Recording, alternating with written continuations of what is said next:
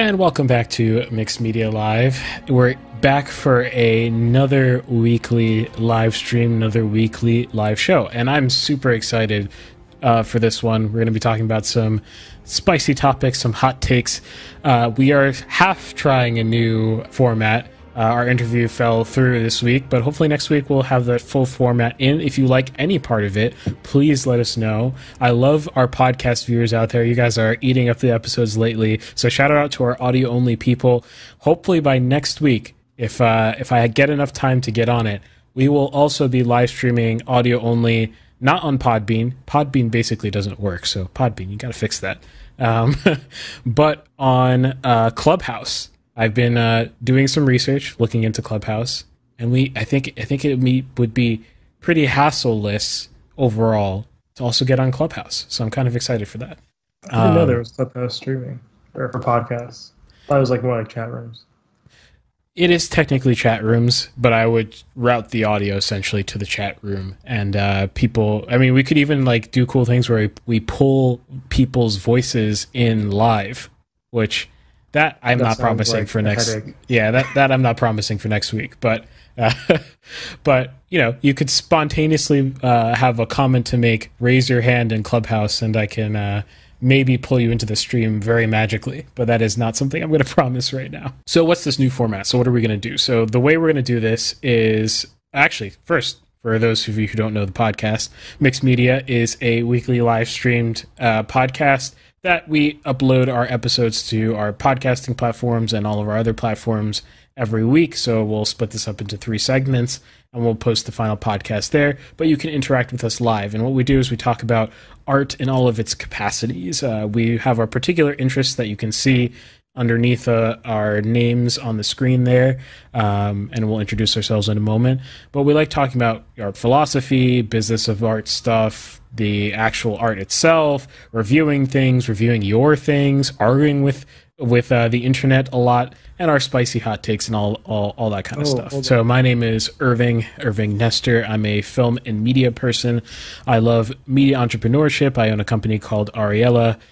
You can check out my website at ariella.co. Don't have the hat on today, but I've got the shirt, which you can barely see, and it's pretty awesome. So you can check out my merch on my website. Yeah, I'm Nathan. I'm a game developer and 3D modeler. Yeah, working on a couple of games. Sweet. How many games are you working on simultaneously at this point? It varies per time, but I always have a consistent one. It varies per time, but like I always have one that I'm consistently working on that'll hopefully be the one. If you know what I'm saying? Yeah. It's just like it's hard, man. It's hard. I'm not. Hey, welcome back. I'm realizing that I'm not a level designer. It's like, I actually just don't like it either. You know what I'm saying? Like, Ben, you're just in time to introduce yourself, though. Okay. Well, I'm Ben Costello. I'm a flute player, flutist, flautist, whatever you want to call that, and a media composer. Enjoying the trials of live streaming a podcast. Clearly. How was your first week of class? Both of you, actually. Not bad. I would say it's my introduction to virtual schooling, which I don't like. It's like I don't even feel like I'm really doing anything. Like, I don't know. Yeah. I'm just kind of sitting in my room all day. Yeah. Are your lectures like on Zoom or something like that, and then you just tune into them? Yeah, the only thing I have in person is like playing in an ensemble, and we're playing like outside, but we haven't met yet, so. Interesting. How about you, Nathan? How was your first week of school? It's been interesting. Mine's also been online, but not because it was supposed to be, but because there was like massive flooding due to the big storm that just passed. So all the classes were canceled and put online. But before that, I got to actually go out and do things. So that was interesting. There's an esports center at my school, which is interesting. Yeah, it's like a whole like room of computers, and you can just play whatever you want. And I got to take the bus because my campus is so large, which is a very strange concept. But yeah, I went all around to all the different campuses. So that's interesting. Uh, and yeah, it's kind of weird being like responsible for myself, you know, because like I was sitting in my dorm one time. And I was like, I'm kind of hungry. I just kind of sat there like, wait a minute, I have to get the food myself though. So like, yeah, that was interesting, but I guess somewhat fulfilling, right? It's like, oh, hooray, I'm like an independent person. I got food for myself. So yeah. Yeah, you'll grow into it, and it'll be awesome. Mhm. Yeah, so I guess without further ado, we'll just hop into it. As you guys trickle in, like I said, feel free to chat to interact with us as we speak about our topics. We love interaction. So if you will have a comment, you want to contradict what we're saying, or whatever interesting thing to say, or you just want to say hello, just hit us up in the chat, and we're listening, and we'll incorporate you into the podcast. Yeah, so Ben will start us off today. Okay, so I want to talk a little bit about Soviet music as kind of a political football being punted around in America. And, this is a topic that, like, if you're like a friend of mine in my family, you probably heard me talk about way too many times. But I haven't talked about it on this show yet. I felt like it would be a good time to do that. It came into my mind because I was reading an article for one of my classes this week by Alex Ross. And I'm going to start with who Alex Ross is in a second. But I can't stand Alex Ross. I know it's a really unpopular opinion in the musical world. So, but I'll get to that. But the article was from a portion of his book, which is not what I'm going to talk about, but it is the introduction to his book. But it just reminded me of some of this stuff that I don't like.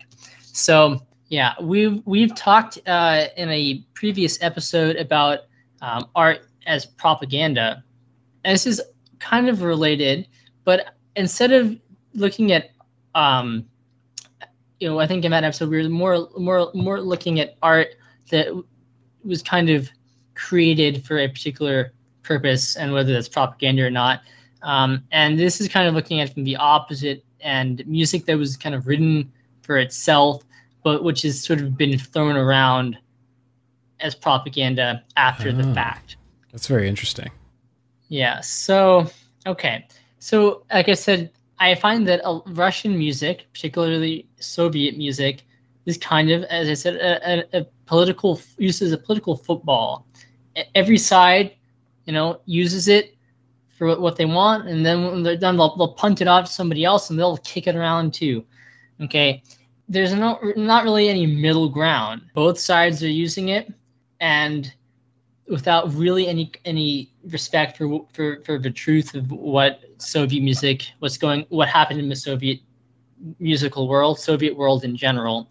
That bothers me on a lot of levels, because I think it does a disservice to the music, and it does a disservice to our audiences, and it does a disservice to music students. And I say that as restarting music school. So I'm again thrust into the Russian musical narrative, such as it is presented. And you'd think that some of these Cold War political issues kind of died after the collapse of the Soviet Union, but they're quite alive and well. And if anything, what we see in music, I think, is reflected still in the way we think about Russia in general, not just in terms of the arts. All right, so I mentioned Alex Ross. So I'm going to start with him as kind of a prelude. I'm going to look at kind of three political uses of Russian music. Two of them are going to be about Shostakovich, and one of them is going to be about Popov, and he's a much lesser known composer. And we're going to start with him and Alex Ross, because it's kind of our little like prelude to the little more complicated issue. So Alex Ross is a writer. He is the music critic for The New Yorker. So very, kind of influential music writer in kind of more intellectual discourse, I'd say. And he's written a couple of things, but his most significant book came out a few years ago. It's called The Rest is Noise, The History of Music in the 20th Century, which I own.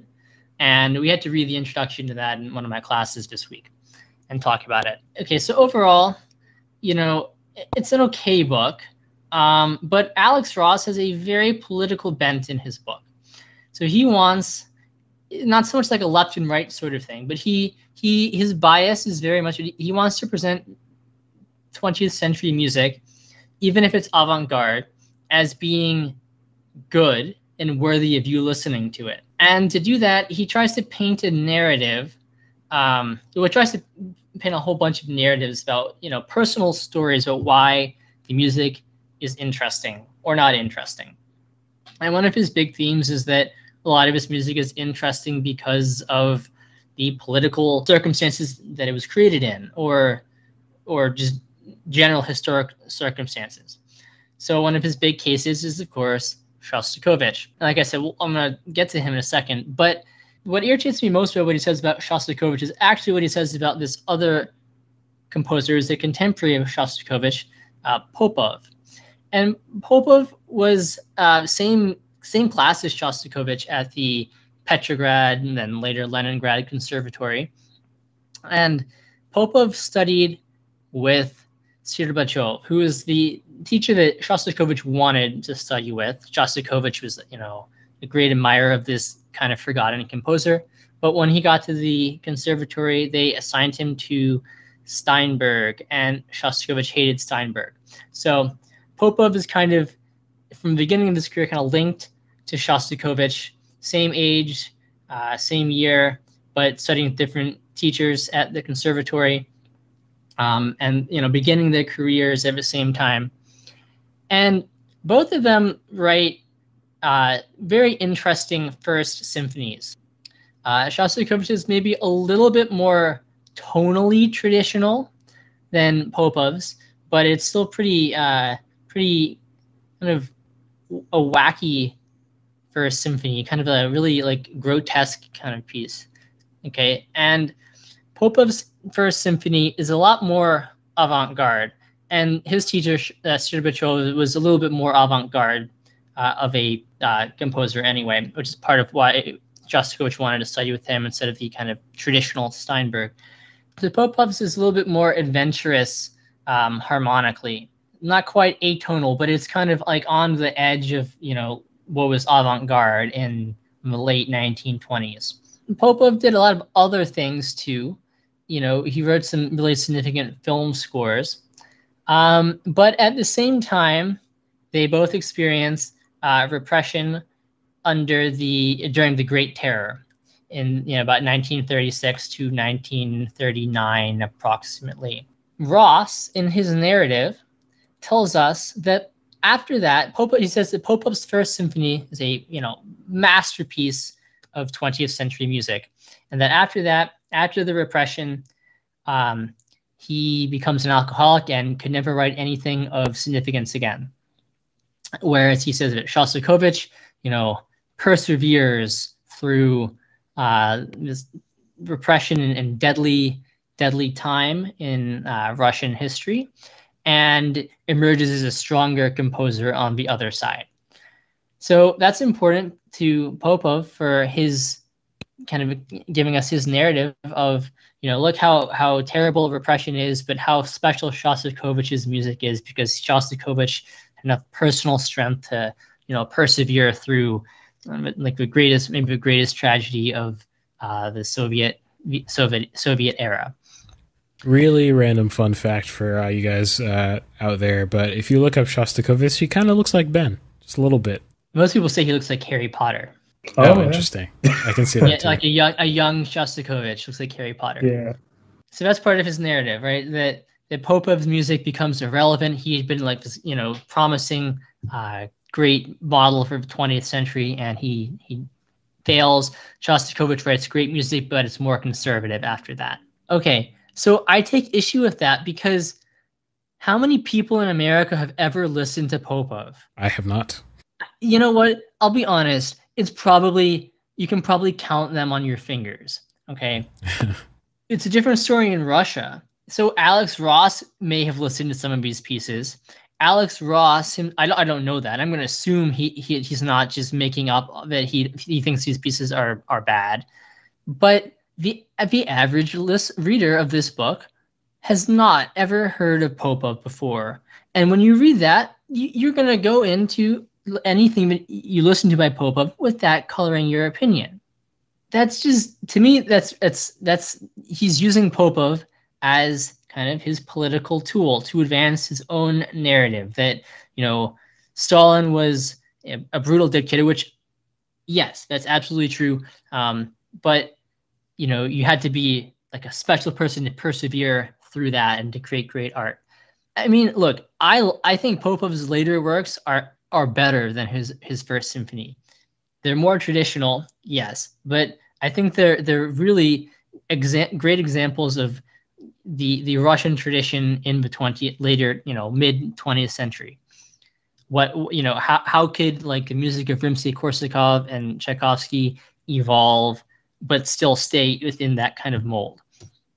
So I really like Popov's Second Symphony, Fifth Symphony, Sixth Symphony, really great pieces, in my opinion. And does Ross explain why he thinks these are bad? No, he just tells us that Popov never wrote anything good again. Okay, so that's sort of a brief prelude to, you know, Soviet music being used for one's political agenda without really regarding the music itself. And you can feel free to disagree with me. If you got, you know, anyone who's listening to this, go listen to Popov, and you can say that his music is bad and his first symphony is better. That's fine if you feel that way. To me, even if you think that Popov's later music is worse, it's just he's not a political tool to be like, well, you know, look what happened because of these political consequences. He became an alcoholic. I don't know where I got that information from, but I'm going to throw that out there. And look, of course, it affected how bad his music is. It's like, is that strategy called like poisoning the well or something like that? There's like a name for that kind of thing. Yeah. So maybe the bigger case is Shostakovich. And so I briefly kind of mentioned who I kind of introduced him there a little bit. Shostakovich is my favorite composer, probably the most impactful composer, you know, for me. And he, in some ways, is probably maybe the most popular 20th century classical composer.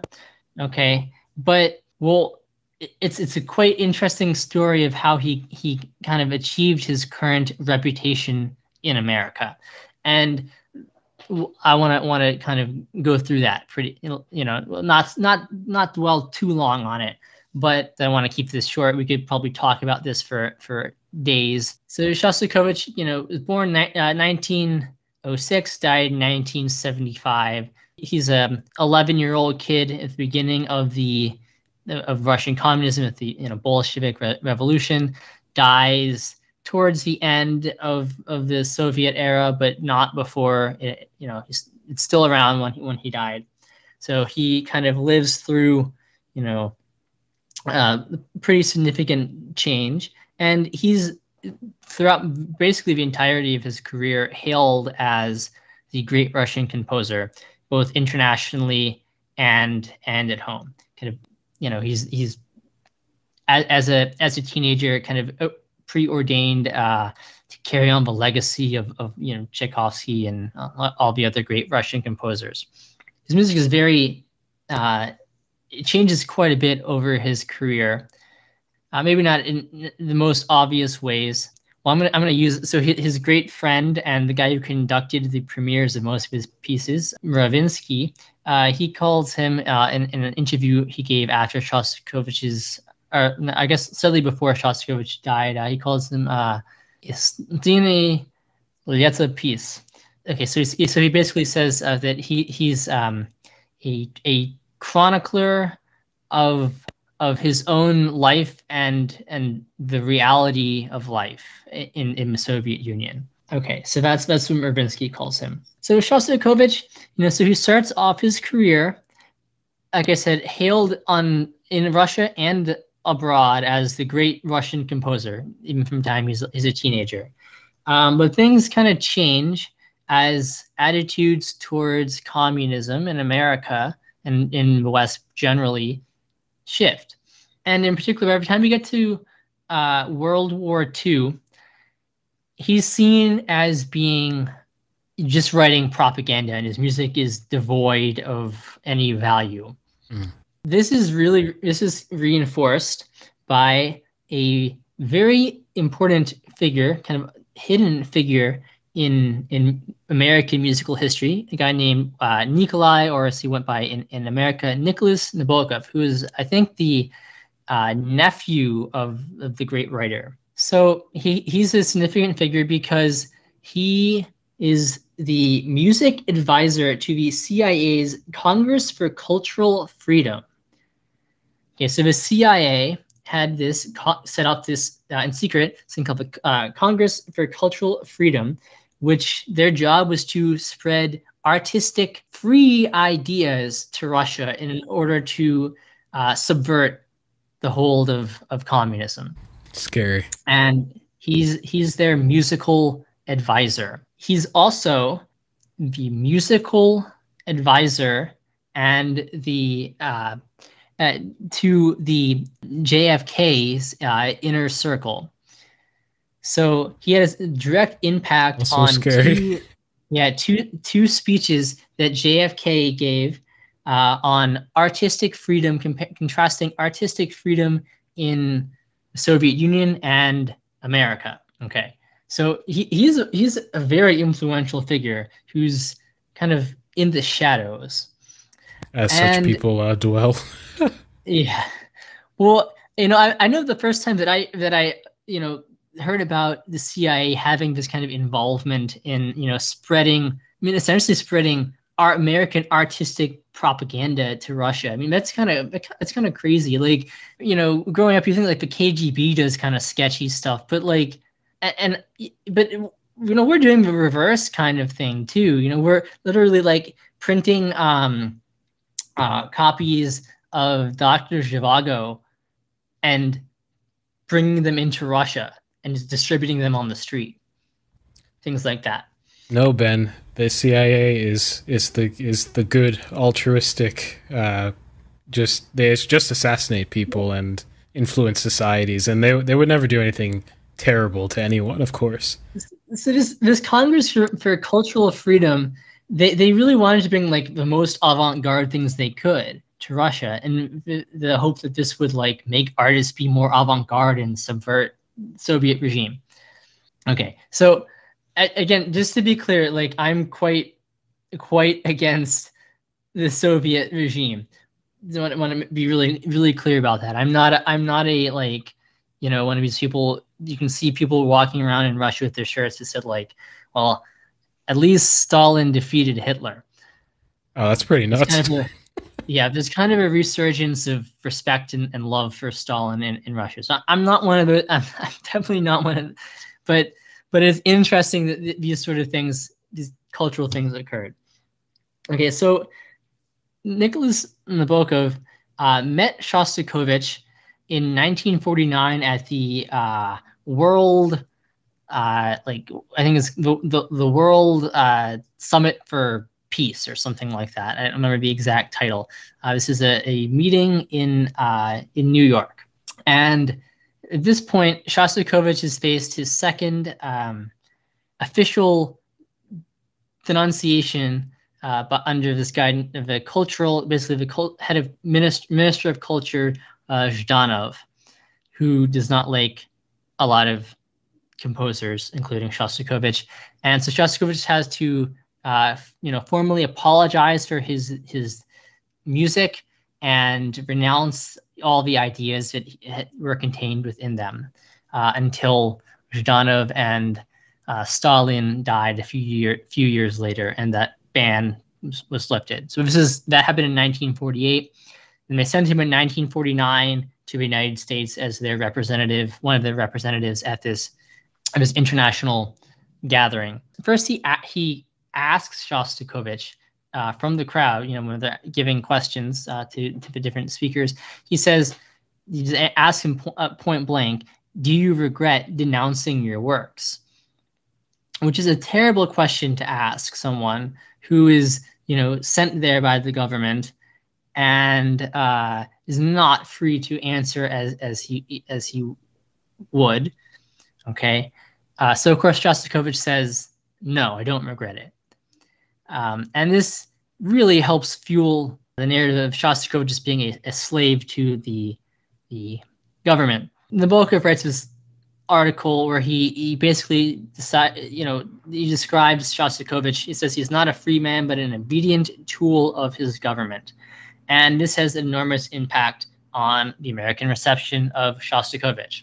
So that's kind of narrative number one about Shostakovich, and this is feeds into, of course, the idea that communism is our enemy, especially 1949. This is when that the Cold War is really beginning and heating up. We've just we've defeated Hitler, and now the next enemy is our former ally by necessity, Russia. So that feeds into that political narrative that these poor artists like Shostakovich, they can't write anything of value because they're slaves, obedient tools to their government. There's a counter movement to this, and this begins a bit. Well, there are probably other people who help reevaluate this, but the main person who helps bring about a reevaluation of Shostakovich's music in America is Leonard Bernstein. And so I want to say 57, but it may have been 1959, he leads the New York Philharmonic on a tour of Russia. And he plays Shostakovich's Fifth Symphony with Shostakovich in the audience. And, he meets Shostakovich. Shostakovich thanks him for, it's great that, at this point, knowing how relations are between our countries, that an American orchestra is going to play my music.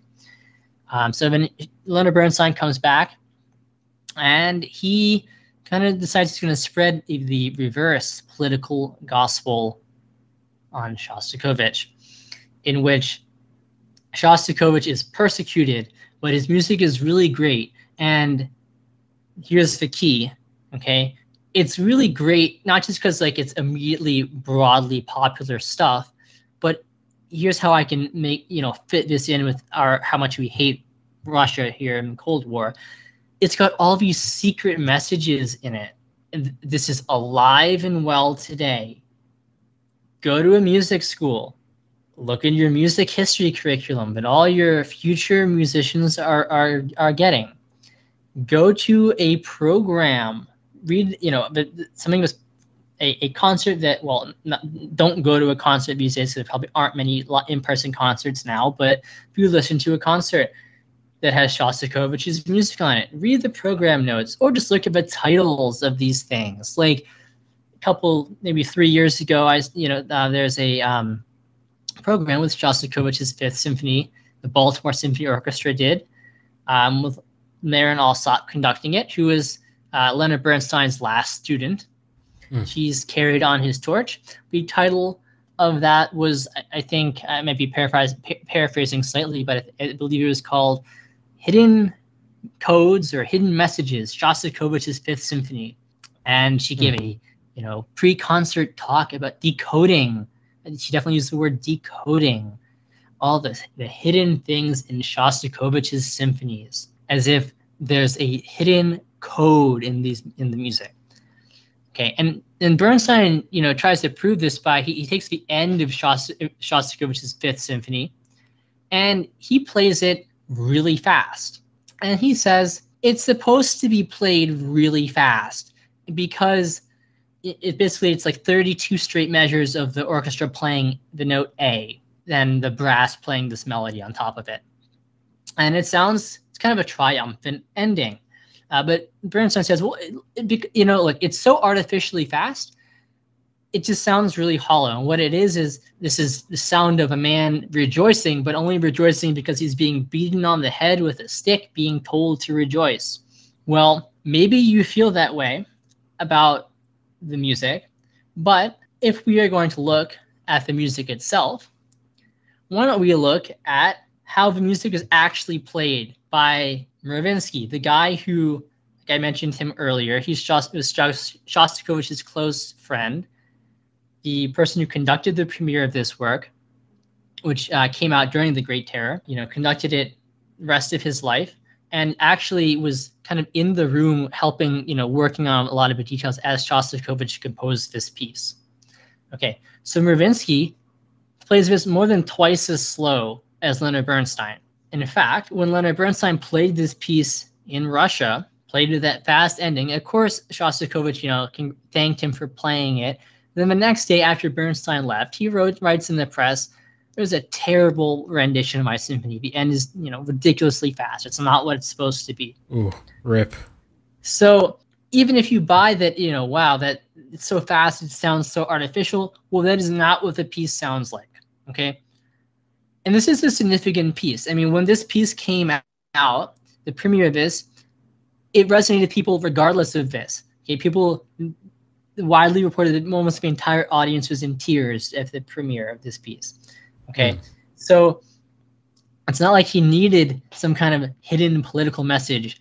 But if you want to look in your, the music textbooks that your young future performers are getting, as they're being educated on Shostakovich before they go and perform him for you, they're being told, I can test this firsthand, Shostakovich's Fifth Symphony is him giving the middle finger to Stalin. Literally, that is a quote that every music student gets. Okay, look, whatever you feel about Russian communism and Stalin, whatever Shostakovich felt, which we do know, okay, and that's conveniently ignored. But however he felt or you feel, okay, the music does not explicitly do that. Okay, it's a piece of music. He's not making some kind of hidden political statement in it. The other example of a hidden political statement that we get is from towards the end of Shostakovich's life, a writer, Volkov, decides he's going to interview Shostakovich and then write down all of these things, all of Shostakovich's recollections on his life and music. Volkov is a pretty discredited person. He did the same thing with this Russian poet Brodsky towards the end of Brodsky's life, but he made the mistake of publishing it right before Brodsky died. And Brodsky reads this and says, "I didn't say any of those things." Dang, that's pretty crazy. Someone's willing to lie about Why would he do that while he was alive? Right. So he waited. Luckily, with Shostakovich, he waited until after Shostakovich died. But this book, called Testimony, is the single most important book in Shostakovich literature, even though it is widely discredited for many reasons. I mean, you can take a course on how it is inaccurate. And in this, Shostakovich allegedly says that the second movement of my 10th Symphony is a portrait of Stalin. That is kind of the narrative. Now, this book, Testimony, launches the Shostakovich Wars because Volkov is also kind of like Bernstein, trying to, fight back against this narrative that Shostakovich is a quote, obedient tool of the government. And so he wants to say that not only, it was Shostakovich's music, like secretly does have secret Stalinist messages, but Shostakovich is really a truly hidden communist dissident. He doesn't like communism, and he's fighting the system from within. He was fighting the system from within. That is sort of the general debate that anyone who wants to go past the surface level of the dominant narrative now, which is that Shostakovich had all these secret messages in his music, the next level is the Shostakovich Wars. Literally, it's the name of a scholarly debate ignited by Volkov, which is basically asking how is Shostakovich, was he really a dissonant? You know, what are these messages that he has in his music? How did he really feel about these things? Again, he's kind of being thrown around by both sides. He's either, you know, thrown around as an example of look how terrible communism is and trying to be an artist under communism is, or wow, he really hates communism and he's a great kind of champion of American values. And that's why we should love his music. The thing is that, you know, neither of these narratives are really true. If you dig into Shostakovich's life, and you can, the answer is pretty clearly that Shostakovich was a big supporter of the idea of communism, which makes sense. A lot of people in the Soviet Union were supporters of the idea of communism. Was he a fan of Stalin and you know, and others' implementation of it? No. I think that's pretty obvious. Okay, but that doesn't fit in with either narrative. So we're doing a disservice to the music and the composer and to history by kind of simplifying these things with Cold War or anti-Cold War attitudes. Or I guess they're both Cold War attitudes. They're kind of different sides of a Cold War attitude. And you know, to me, this sort of stuff gets to the kind of essence of like, what is the music about? Does the composer, even if he wanted to, would a composer say, you know, wow, this is a portrait of a political figure, if they weren't asked to write that? And I think the answer is no, generally. I think most music, at least in my opinion, there are obviously counterexamples to this, but you know, most music kind of arises from it arises from circumstances of your life, but you can't express how it does. Ironically, Leonard Bernstein's kind of mentor and friend, Aaron Copland, in the beginning of, I can't think of the name of his book off the top of my head, but he says basically, does music have meaning? And Copland says yes, and he says, but can you express it in any number of words? And the answer is no. You can't put words to what it means. And a composer wouldn't do that, even if most composers wouldn't do that, even if they could. So do I think that Shostakovich's music is a reflection of his life and of the reality of life under the circumstances in which he lived, which are, you know, obviously quite bad, living, you know, in the Soviet Union, which, you know, again, really bad repression and a lot of really terrible things that most people don't even know that happened. I think it's a reflection of that. But like Marinsky said, you know, he's the chronicler of his life and of his reality, but not in explicit terms. So, you know, I don't think we should be looking on the lookout for secret codes in music. Or I don't think we should just generally, I think we need to figure out a way to just generally reckon with Soviet music itself. Right? If you want to listen to Popov, don't think of him as a, you know, just purely a political result of political repression, and I'm going to, you know, think of him only in terms of some kind of pre-constructed narrative I want to give about 20th century music like Alex Ross did. Like, just evaluate Popov's music for what it is. Listen to it, you know, without that idea of a narrative.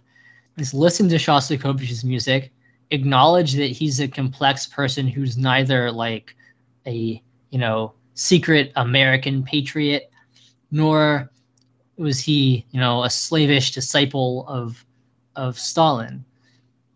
I think that the more complex reality is more beautiful for the music anyway. And I understand it doesn't sell very well, especially because unfortunately a lot of classical music audiences are older who, spent their lives in the Cold War, early part of their lives in the Cold War, and so his attitudes are appealing, and you put that on your programs, advertise your pieces, your concert with decoding secret messages of Shostakovich's symphonies. You're going to get more people to pay attention to your concert and show up. But again, I just think we're doing disservice to our music students, our audience, and the composers themselves. Now, I have listened to Shostakovich, basically because of you. Yeah, and I remember one thing that I came away with was a lot of passages felt sarcastic to me. And I don't know if that was just it was one of the first times I've ever heard something that sounds sarcastic musically speaking. I don't know if that has anything to do with this discussion at all, but I just think that's novel, at least to me. And oh yeah, well, whether that's truly relevant to this or not, I don't know. I will say that you've kind of like come up with one of the best adjectives for a lot of his music, and I spent, well, you probably remember, at least to some extent, although I wasn't around that much for it, but I wrote that 150-page senior thesis trying to quantify how his music fits that adjective in by actually looking at the notes themselves, and that was quite an endeavor. But I think that's one of the most immediately striking things about his music, and you're like, but how do you actually quantify that in terms of what actually makes it sarcastic? I couldn't like really tell you. and that's really the trap too of studying him as a if you're not studying him from the perspective of theory, because you know what it sounds like, but you can't exactly put into words how it achieves that effect, but it does. I personally think that's less related to this.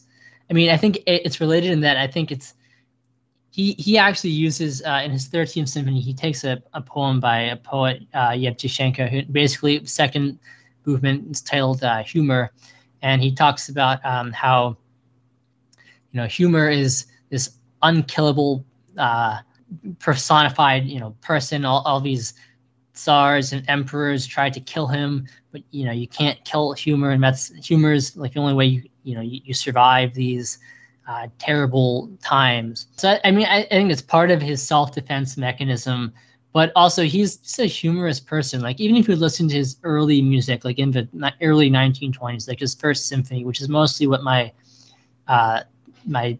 paper was about, he's very much inspired by this not 1830s, 1840s writer Gogol, who's a very kind of fantastic, flights of fancy, kind of humorous, sarcastic writer.